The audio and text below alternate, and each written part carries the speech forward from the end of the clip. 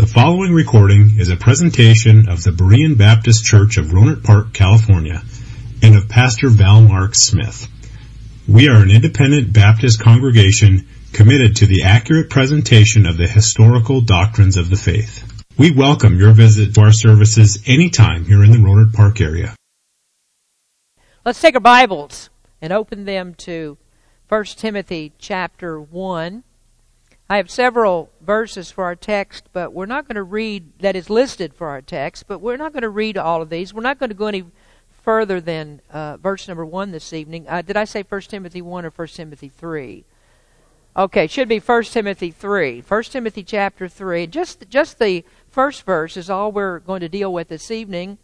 And in this verse, the Apostle Paul said, "This is a true saying, if a man desire the office of a bishop, he desireth a good work."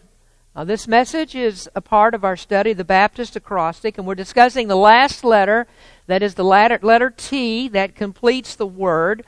And this letter stands for two offices in the church, or two officers of the church, that there are only two officers of leadership, and those are pastors and deacons. We are opposed to the prelatical church government idea, which most often has a hierarchy of bishops, a graded ministry that rules groups of churches, instead of one bishop or pastor that has no authority in any church but the church of which he is a member.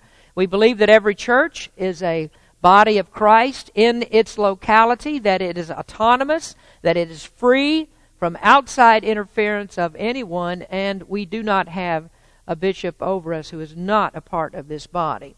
Now, our belief on that subject is not an arbitrary one, even though there are many Christians who disagree with that and have other forms of church government. We don't choose this belief arbitrarily. In the Baptist acrostic, we have learned that we rely on biblical authority, and since we can't find any scriptural evidence for a graded ministry, we find no other qualifications for any other office, then we conclude from that we are to only have pastors and deacons in the leadership of the church. Now, I mentioned last time that that's not the way that it always was, because you go back into the first century and you did have other offices. The church was in the process of development, and the foundation for the church was laid by other men, apostles, Christian prophets, evangelists, and so on, that held positions in the church. But since the first century, those offices have all been gone, and they've been gone since the completion of the Word of God. Now, in those times, the apostles ruled all of the churches until they had given them the doctrines of the church that they were to believe and practice, and they wrote those doctrines down under the inspiration of the Holy Spirit. Then they gave them to the church as Scripture. And then when John finished the Revelation, the Bible was complete, the foundations were laid, and there is no or was no more need for these other offices. At the end of Revelation, this is what John wrote, "For I testify unto every man that heareth the words of the prophecy of this book, if any man shall add to these things, God shall add unto him the plagues which are written in this book. And if any man shall take away from the words of the book of this prophecy, God shall take away his part out of the book of life, and out of the holy city, and from the things which are written in this book." And so when the Word was complete, the doctrine was complete, anything that's added to Scripture beyond that point is spurious. It's to be disregarded as doctrine for the church. Our only authority is the Word. So hierarchical forms of church government are additions to the Word. They don't have any authority. Now, in our last message, we read this first verse. "If any man desire the office of a bishop." And that opened us up into a discussion of the terms that are used for the office. There are three terms in the Scriptures that are used to describe this one office. That's pastor, elder, and bishop. All three of those refer to the same man, but they're different aspects of his office. Pastor means shepherd, which refers to the teaching, nurturing, caring, and loving aspect of the pastor's work. He is the leader of the flock. He's the shepherd, as Christ was a shepherd of the flock who cared for the sheep. And in a spiritual sense, that's what the pastor does. He cares for the sheep by giving them, feeding them the Word of God.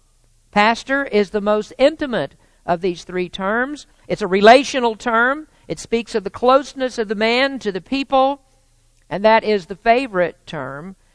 So it's rare that anyone would call me Bishop Smith. You could call me that, but I might not recognize that you're talking to me. I don't prefer that term. The next term is elder. Some pastors freely use the term elder. That's not uncommon among Baptists to see on their signs, on many churches' signs, elder of the church, and the elder, that's the pastor's name, and they like to be called by that. That's a less common term. Elder refers to the respect that's due to the office because of the man's wisdom. It's the esteem, the honor that's given to him. While you might call the pastor an elder, as I said, that's fine. It's an okay usage. But I don't like that term either, because if you call me elder, that just makes me feel a whole lot older than I am. And then Titus, in Titus, Paul gave him instructions to ordain elders in every city. He didn't necessarily mean Titus go look for old men that can pastor the church, but he meant to look for respected men, look for men who have devoted themselves to the ministry of the Word, men that are gifted for ministry, the study, they've done all that. And so these were men that were known for their abilities and the good reputation that they had among the people. Then the third term for the office is bishop. That sounds really liturgical, sounds very high churchy, and since we're Baptists who are very low churchy, we don't often use bishop. We're non-liturgical for the most part, so we don't use that term. But it does refer to another aspect of the office. It refers to the respect and the responsibility, the authority and responsibility of the office, I should say. The bishop is an administrator. He's an overseer, and that's actually what the word means, episkopos. It means an overseer. So he's responsible before the Lord to conduct the affairs of the church. So in those three terms, we have these three different aspects of the office. They don't refer to three separate persons. We just have the one office, and the pastor that's chosen must have the qualifications and the abilities to cover all of those works as he pastors the church. Well, this evening we want to move on to another area of discussion, and this is the selection to the office. And you might need to take some notes on this, because even though I might not like to be called elder, I am getting older. And one of these days, who knows how long it will be, I won't be here any longer. And so you're going to need this kind of information as a church body to know how to choose another man to pastor, to be the pastor of this church. You need to know this information. This is part of the reason why I teach these things, so the church will be well apprised of what to do when that time comes.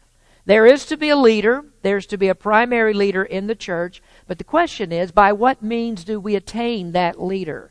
How does the man attain this responsibility, the position of a pastor? How does he do that? Well, he doesn't drop out of the sky. That doesn't happen. Although some have said, you're like an angel that's sent from heaven. But I didn't drop out of the sky. Some pastors act like they're from Mars. Some think they're holier than heaven itself, and they want to be adored like God's other son. Men are from Mars, women are from Venus. You've heard all that, but there are some pastors who are from Neverland, fantasy land somewhere. So how does a church get a pastor? There are actually different ideas. You don't go to Monster.com and look at resumes for a pastor. You don't go to a pastor store and pick out one. Neither do we contact a denominational headquarters somewhere and say, well, now it's time to send us another man. Would you get somebody over here? We don't do that. Now, since we believe in local church autonomy, we believe that it is the church itself that's responsible to find and to train, to raise up and to polish up, to recognize the gift of some man that God would have to be appointed over the ministry of the church. In Titus 1 verse 5 that I referred to a moment ago, Paul told Titus, ordain elders. But that didn't mean that Titus had the sole authority to do it. He was to assist in this, and he was to help to install these men in their office. So Titus helped the church find qualified men. He looked for men that were capable. Paul instructed him to help the churches pick the men and induct them into the office. Now, as I've said before, that time of the apostles was very unique. So the apostles would, perhaps, maybe, no doubt, had some input into the men that were selected for those offices. But we don't have apostles today. And so we don't have anybody to tell us what to do here, that we have to do something or the other. This is left to the church to complete the process of finding someone to pastor the church. So the church is autonomous. It alone has the authority to choose its leaders. And Paul's instructions, when he said to Titus to ordain elders in every city, did not mean, well, you go pick out a bunch from over here somewhere. You go find some men somewhere, bring them with you and bring them to the churches, put them in the church as the pastors. Take somebody halfway across the world to make them the pastor of the church. That's not the way that they did it. They chose their pastors from among the membership of the people. Now, in the first and following centuries, that was the ordinary and customary way for a pastor to be selected. He came from the membership of that church. And that's the thing that made the most sense, because this would be a man that knew the people best. One of their own would be one who had built-in relationships. One of their own would know peculiar problems and personalities of the people. One of their own was very easy to vet. They knew his character. They knew if he was worthy of confidence. Now, unfortunately, that's not the method that's commonly used today. Sometimes we do have homegrown pastors, but that's not often. And so we go outside of the church. Now we look for someone who comes with recommendations from other people. Sometimes churches will steal away a pastor from another church. And often pastors will use churches as stepping stones to get a bigger church, one that's more prestigious, you might say. Well, I can tell you I don't like that method. I don't think that that's right. It's one of the reasons that pastors don't stay for very long, because they're always trying to move on up to the east side to get a bigger piece of the pie. And so they don't stay in small churches very long. Now, I remember that when my dad felt called, God called him to leave the church that we were in, church he'd pastored for 11 years. We were in a country church. And in that church, the church was growing. It was thriving, bursting at the seams. And then my dad felt that he was called to go to another church. And he was always concerned about this, that he was going to a church that was in the city. A church in the city had called him to pastor. He's always concerned about this. What are people going to think? Are they going to think that, well, he served his requisite time in the country church, and now he's moving on up to the big church in the city? But it wasn't like that at all. He took a step down. The first Sunday in our new church, there were 13 people that were present. 6 of them were our family. And we left a building, a nice building on several acres where I grew up in church. We left a very nice building to go to a basement. No structure on top of it. It was a basement that had a flat roof on it, so we actually met in a hole in the ground. And we did that for many years. So there was no step up there. Churches aren't supposed to be stepping stones. But we've gotten away from that New Testament model. Pastors don't stay for very long. And instead of choosing pastors from among our congregations, we just go someplace else to find them. And I understand sometimes why we have to do that, because we just can't find someone in the church that could take on that responsibility. Now, I like what our friends did at Sovereign Grace Baptist Church in Modesto. Pastor Bill Heinrich founded that church, and he pastored it for many years.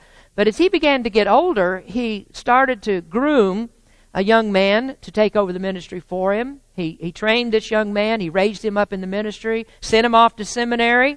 And then just a few years ago, I had the privilege of sitting on the ordination council of Johnny Sloan, who later became the pastor of that church. One of the reasons Pastor Heinrich asked me to come was because, and I'll talk about this in just a few minutes, because there were so few pastors that he could get to come and sit for that ordination who believed in the doctrines of grace. And he wanted to be sure that when the questions were asked, that he would be asked on the doctrines of grace and what he believed about those, and those would be brought out. So he asked me if I would come and sit on that ordination council. And we had a good time because we did bring out those particular doctrines. Now, you may not realize this, how hard that it's going to be. Now, don't get the wrong idea. I'm not dying. I don't have some kind of disease. I'm not dying. I'm just informing you here. You don't have any idea, I think, how hard that it's going to be to find a pastor who teaches the doctrines of grace. It's going to be very difficult to do that because we who believe in the doctrines of grace have a completely different worldview. The mindset of the doctrines of grace is different from that of Arminianism. And for about 100 years now, Baptists have departed doctrinal roots, and now you find Baptists who call themselves Biblicist. Biblicist is a code term for a Baptist pastor who is ashamed to call himself an Arminian. It's a code term for Arminian. I mean, what else would it be? You have a man who believes 80% Arminian doctrine. And so it's very hard today to find a man who finds his way into this narrow path of the doctrines of grace, of the perpetuity of the Baptist church, and what we might call a measured fundamentalism. That there's a balance between all of those. There just aren't many of them out there. But in any case, someday a new pastor for the church must be chosen, and you need to know how to choose the man. And I hope that what God will do will raise up one of these young men, even sitting here tonight, who God will call and say, I'm going to make him a pastor. I'm going to make him a preacher and a pastor. And I would just love to see that happen in our church. What happened to me is when I was 18 years old, I started building a library. I got immersed into the study of God's Word. I didn't get where I am today by playing video games. I was studying. But that be as it may, there is a selection process for the pastor. The local church does it. There's not a synod. There's not a presbytery. There's not a council. There are no prelates. There's not a denomination that we go to. Nobody can put a pastor over us but the people. Just the people of this church. But I would like to make a comment to you, maybe a comment or two about my ascension to the office 14 years ago. At that time, there was another church who tried to interfere with our process. Some of you that were here, many of you weren't here. Some of you that were here may not even have known that this was going on behind the scenes. But there was another church that did try to influence the process, and quite frankly, what they did was out of bounds. And there's no church that has the authority to interfere. And I'm not going to go into all of that now. I'm just telling you, got to be careful about what's out there and about what you do. The Lord prevailed. The Lord protected the church. And I won't say all about these things, but that was a very critical time for various reasons. It's all right for a church to seek advice, but we don't need anybody to make our decisions. Now, the selection of a pastor is a momentous occasion for the church. I mean, you see how demanding that the Scriptures are about it. You can continue reading there in this third chapter, which we'll get to over several messages in these next weeks. And you'll see how strenuous, how demanding that the qualifications of a pastor are. And you see how much authority that a pastor has. And some of you are now very experienced in how a pastor can change a church through his teachings. That's not necessarily a bad thing. When a church is found out to be wrong, and when a pastor is wrong, things do need to change. But you do need to be aware of this, that because of a pastor's authority, a pastor that has bad doctrine can also change a church in a very short period of time. Now, I've been through that. I've been through this, where a man twisted a good church and took it away from its moorings. It breaks my heart that a church that I put 33 years of work into, my dad put 29 years of work into before he retired. I mean, it breaks my heart. There was a bad pastor that came to the church, and now the church is gone. The building that we met in, beautiful building on 7 acres of land, nice modern building. That building is now a Sikh Gurdwara instead of a Baptist church. So if the pastor's off, the doctrine of the church will be off. Now, I don't know, maybe some of you are smiling on the inside and you're thinking, boy, did we ever go off. That might be what you're thinking, but I hope not. And I'll tell you that out of 14 years that I've been the pastor of the church, it took probably 8 to 10 years for me to get comfortable that our doctrine had full support. As far as I know now, I don't have any significant pockets of resistance against our doctrine. I'm thankful for that. But then moving on from that, the choice of a pastor is huge. You have to be careful about the doctrine. You also have to be careful about a pastor's temperament. There's a strain of independent fundamental Baptists who are just wrong about the authority of pastors. Pastors are not dictators. Pastors are not little popes in their holy Baptist empire. A pastor is not the Lord of the church, and people shouldn't be afraid of the pastor. Now, we'll talk more about this at a later time, but I'll get a small point in on this now. Because of the power that pastors have, people do become afraid of them, and when that happens, it just fuels the fire to create more power. People won't challenge the pastor because they've been taught wrongly about his authority. And so these are people that languish in the church. They never say anything. They're just dumb sheep that sit and let them be run over by men who abuse their authority and they abuse the power. And if they don't do that, if they don't languish there, they leave, or they're made to leave by a pastor who makes them leave, and he just goes on the way that he always did. Now, some of this is inherent in the systems that we use. I mean, it just grows out of it. The systems employed, the bylaws, the respect for the office, makes it very, very hard for a pastor to be removed. There's good reasons for that. So inherent in the system, power can be abused. So then in the selection of the pastor, you have to be very careful about that. You don't know what an outsider is going to do. If you don't know, this is one of the best reasons to try to find somebody in the church. You just don't know what an outsider is going to do. There are some of these kids, young men, that come out of the colleges that end up in our churches today that have these latent power cells in their brain, and then when they get into the office of the pastorate, they abuse it and they become just like the way that they've been taught. So you have to be careful about that. It's better to groom someone from within. That's what the early church did. So the selection of a pastor has to be very well thought out. It has to be prayed about. The man that's chosen had better hit on all cylinders, because the church might have him for a very, very long time. When I became pastor, I refused any decision about becoming a pastor until weeks of prayer had been put into it. You can judge whether the right decision was made. I'll just leave that to you. Now, let me move on here to the particulars of the selection of the man for the office. And there are actually, what I'm going to point out in the messages is 3 necessary callings when you choose a pastor. And it's taken me a long time to get to this point, so I'm just going to make it through one of these tonight. And this is an inward call.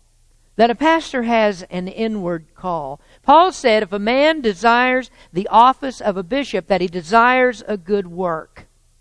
Why would a man desire the office of a bishop? Now, after doing this for all these years, I think maybe I should have looked at that scripture a little more carefully and considered it quite a bit more and asked seriously, why would a man desire the office of a bishop? Now, unfortunately, there are men who desire the office for some of the reasons that I just mentioned to you. There's power involved. Some men like power. There's a certain amount of power that goes with the office. And in Baptist churches, we know that's true. Some men just want to be at the head. In the qualifications for the office listed in verse number 6, Paul mentions pride. That's going to be a subject of a later message when we get into individual qualifications. But there are men that become, all men are prone to this, to become easily prideful. And if you start out that way, you're going to be in big trouble. You see, a pastor has a lot of people that look to him. It's like the centurion that Jesus healed his servant. You remember what that centurion said? He said, I'm a man with authority. I tell this person to go there, and he goes there. I tell him to do this, and he does it. I'm a man with authority. And of course, I won't go into that, but Jesus was amazed, in one sense of the word, at how he understood Jesus' authority. That's another subject. People will do things for a pastor. A pastor gets to call the shots, and for some people that's the favorite part of the job. Now, some of these guys that are pastors, you put them out there in the workforce into a secular job, they're not going to have an ounce of power. They're not going to be able to tell anybody to do anything. They're not going to have something like 150 employees under them that they just order and tell them where to go.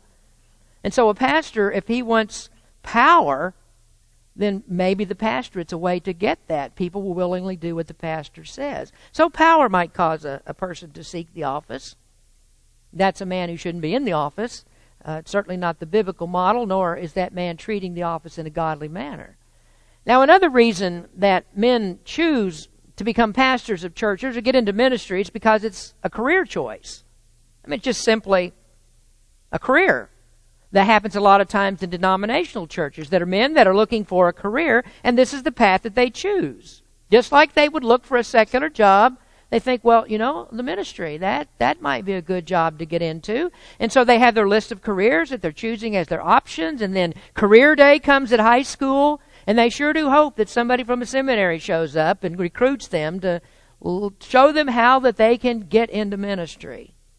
And then, of course, you have just the plain old shysters. You have the pettifoggers, as they say, that are looking for a golden opportunity to fleece the flock. And with the rise of the health, wealth, and prosperity gospel, men are in the ministry because there is a lot of money to be made. You have men like Creflo Dollar, mentioned him this morning. Men like him and his ilk live in mansions. They have fleet of cars. Creflo Dollar flies in an $80 million Gulfstream jet. I'd say he made a pretty good career choice, wouldn't you? And then there's still another reason that some desire the office of a bishop. And I love this one. This is one of my favorites. And that is, that's an easy job. That's a sweet job, man. There's a lot of freedom in that. There's leisure time. You got to prepare maybe 1-2 sermons a week, and then you're done.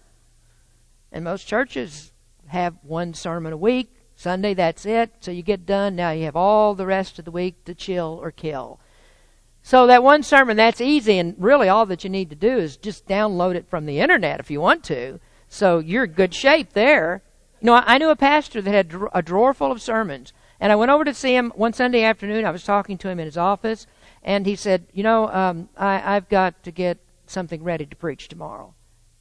So I was thinking, all right, our meeting's over. The pastor's got to get busy studying. But no. He just reached over in the desk, pulled out the bottom drawer, picked out a sermon, and said, well, this looks pretty good. I'll just do this one tomorrow. And we continued our conversation. Well, if a pastorate is like that, and the pay is good, and there's a little bit of prestige that goes along with it, then why not? Why not become a professional preacher? Pastors can have all these things. All these things come with it today. Little to do, a lot of leftover time, a good check that goes with it. That's a dream job for somebody to have. Oh, it is. But that's not a New Testament pastor. That's a modern pretender who has merchandised the gospel for his own profit and personal gain. What did a New Testament pastor look like? Well, there wasn't much money to be made in it because most Christians were slaves.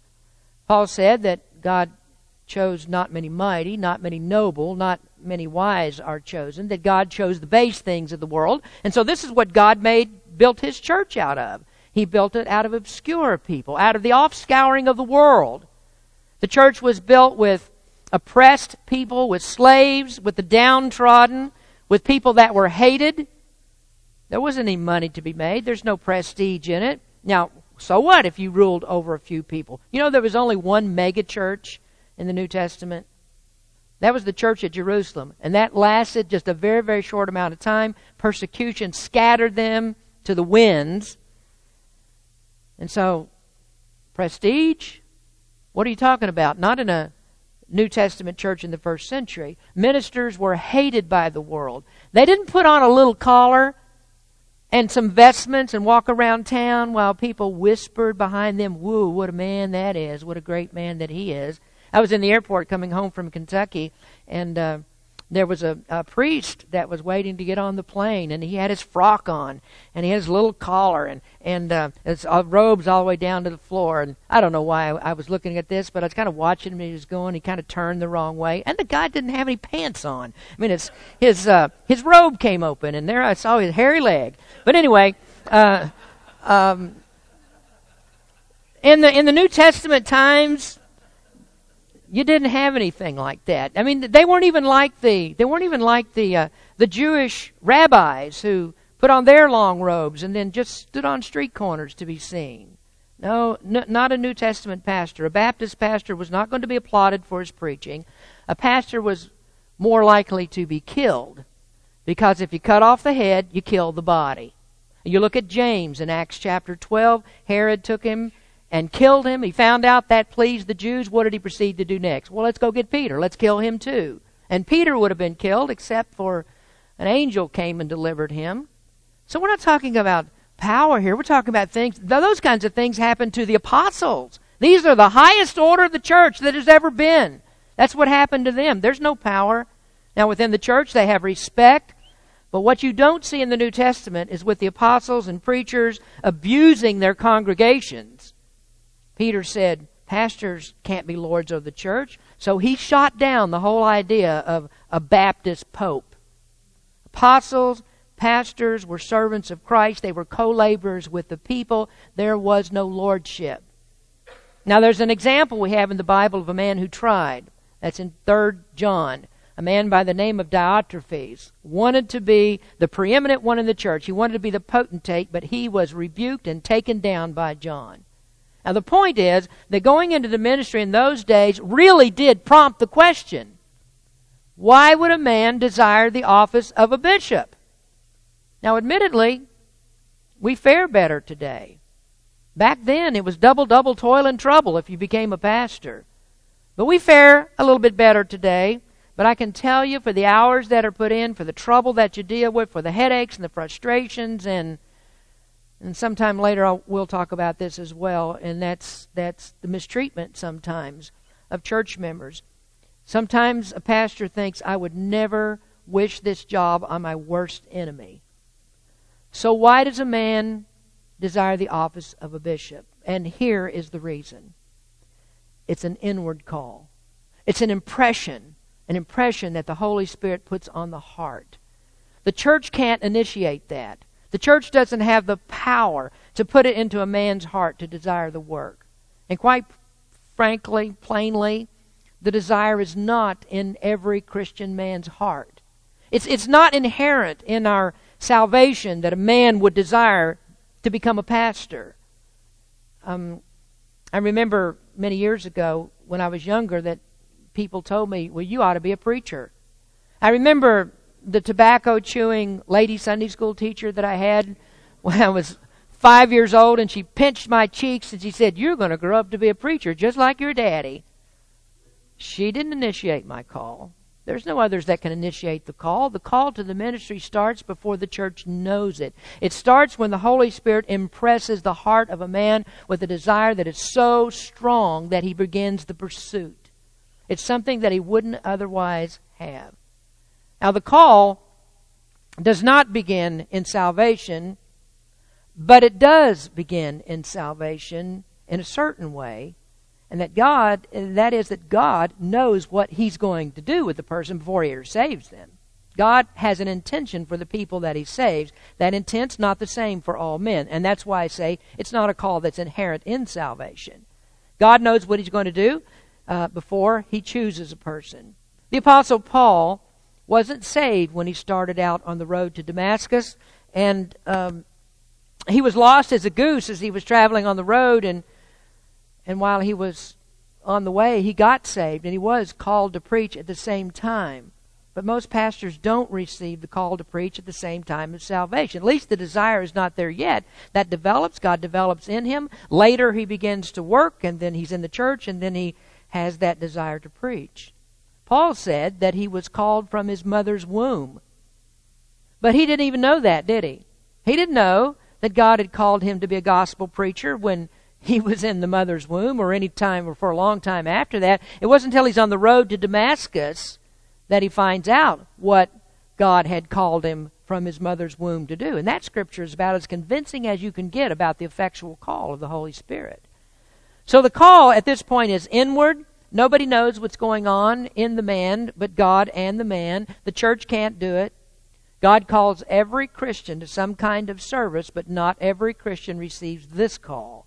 It is a special call. It's the high calling to leadership that's unlike anything a man can do. Now, you often have people who say, well, I feel I've got a calling in my life. I'm intended to do something. They believe they're intended to do something good. This is not that kind of call. This is not the kind of call that you figured out as you go along and you hit on the thing that works and now you found your calling in life. No, that's not what this is. This is God speaking directly to the heart. And when He speaks to the heart, it often goes contrary to everything that you want to do. But the desire becomes so strong that you're not going to do anything but this. You must preach Christ. The Apostle Paul, when he was called by God, had no intentions of preaching the Christ that he persecuted. But God changed all desires to this desire through the inward call. So the desire to serve God is in a very special way. I can tell you, in my case, that I was content to do what I was doing for many years. I've always worked in the church. I never pushed myself to be tops in the church. I was content where God put me at the time. When I came to Berean, I was content with what I did, but I did know this, that for all of my adult life, I was at or near the center of everything that goes on in the church. I was always close to situations. I was always aware of things. From the time that I was 25 years old, I was in church leadership, close to the heartbeat of everything that goes on in the church. And when I came here, I still had the desire. I didn't know any of you, but I still had the desire. I had no intentions to come go to church and sit in the pew. No intentions not to be busy and get into some form of leadership in the church. That's just not my nature. God built me that way. I need to know what's going on. And quite frankly, this was a ministry that was engulfed in many shadows. And at the time that I thought that I was close to what was going on, I was really a long way off. I didn't really know what was going on. And it wasn't until I became the pastor that I found out some amazing things, maybe some things that if I found out before would have kept me from joining this church. But God knows those things, and God kept me from the knowledge of many of those things until it was time that He said, now, you're going to be the pastor of that church. And then I learned to work through those things and to make the ministry open and honest to the people. And I fought this perception of our ministry here for a long, long time, that things are not honest. And so what I did, for years, I would not go into my office and shut the door. Because I'd looked at that shut door for too many years, and that to me spelled secrecy. What goes on behind the door? And so I wouldn't shut the door. A pastor doesn't need to be behind a closed door. He needs to be close to the people. But I digress. There comes a time when a man knows that it is his time. God speaks to the heart. No matter what else he's doing, it's not going to satisfy him. And so he has to take up the calling. Now for me, I can tell you it wasn't to gain money. When I became pastor of the church, I took a 50% cut in pay. I knew that God wanted me to do this. I made more money in the 1980s than I do now, and I'm talking real dollars, not inflationary dollars. I'm not a martyr because I've done that. And I'm not trying to make you think that I did something great. No, it's the Lord's work that's great. This is the thing that drives you. When you have this, nothing else matters. Now you look at that first verse again. If a man desire the office of a bishop, he desireth a good work. Now when you read Paul in 2 Corinthians 11, you wonder, why would he say this? When you read his mistreatment by the Corinthians in 1 Corinthians, you think, why did he say this? When you see him fighting for respect in Galatians chapter 1, you wonder, why did he say this? In Philippians, he's in prison. He's not angry about it because he said, Christ needs to be magnified in my death or in my life. And he said, for me to live is Christ and to die is gain. Or we see him in 1 Corinthians 15 verse 52 in the arena with wild animals at Ephesus. How does Paul say that a man who desires the office of a bishop desires a good work? You don't know. You don't understand until God calls. And there isn't anything that a pastor likes better than to hear like what Jorge said at the door a few weeks ago. He said this to me. He said, I'm fascinated with preaching. How do you do it? And I often wonder the very same thing. With amazement, I wonder, How do we do this? The same question crosses my mind many, many times. As feeble as I am in these messages, as badly as they come across, I'm not even sufficient for the weakness of the worst sermon that I preach. I finish working on many messages during the day. I'm always praying, before I do this, and I finish a message and I just sit back and I look at it and I say, how did I do that? I mean, why did those things come to me? Why am I able to put that together? And I realize that's not my strength. I can't do this by myself. I can't do it. It has to be a divine call. I'm not special. The calling is special. And I'm not sufficient. God is sufficient for this. So a man desires the office because of that call. And if he's the one who initiates it and desires it for any other purpose than this, the glory of Jesus Christ and for Christ alone, he's a failure. He may not be a failure in the eyes of the world, because who could say that these many men who rake in millions of dollars being in the ministry are failures? Not to the world, they're not. So maybe not in the eyes of men, but God knows the heart. That man knows that he can't stand before God. Why? Because God didn't call him. He stands before them to fool people. He doesn't have an ounce of spiritual fortitude that could possibly make him believe that he could stand in front of God and give an account for what he's done. This is where it starts. The church gets a pastor because of an inward call. The church has nothing to do with that part of it. Only God does this. Now, I'm going to stop with that. There are 2 more calls. The church is going to get involved. It's not just that I felt an inward call and said, hey, guess what? I'm presenting myself. I'm your pastor. That didn't happen. There's an inward call, and then the church is going to get involved. We're going to talk about that and the other things that qualify a pastor, but we don't have time tonight. So we'll come back to this. It's going to be, I think, maybe 3 weeks, actually, before we get back to it. What else does it take for a Baptist church to get a leader? Well, the way it's done is a Bible thing. And because it's a Bible thing, that makes it a Baptist thing. So we'll learn how to choose a leader for our church. Let's pray. Father, we thank you for the time spent together tonight.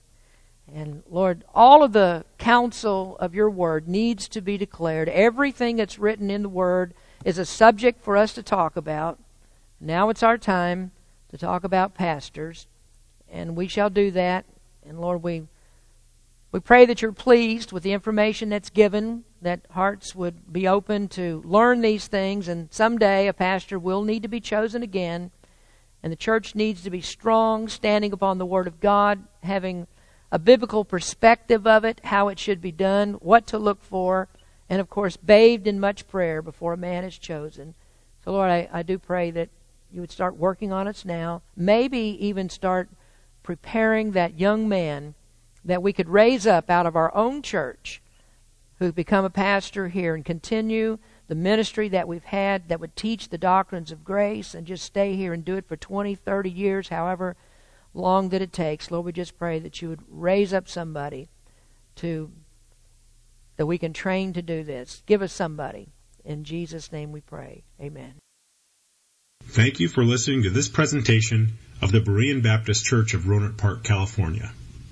If you would like further information about our church, please feel free to call us at area code 707-584-7275 or write to us at Berean Baptist Church, 6298 Country Club Drive, Rohnert Park, California, 94928. Additionally, you may visit us on the World Wide Web at www.bbaptist.org.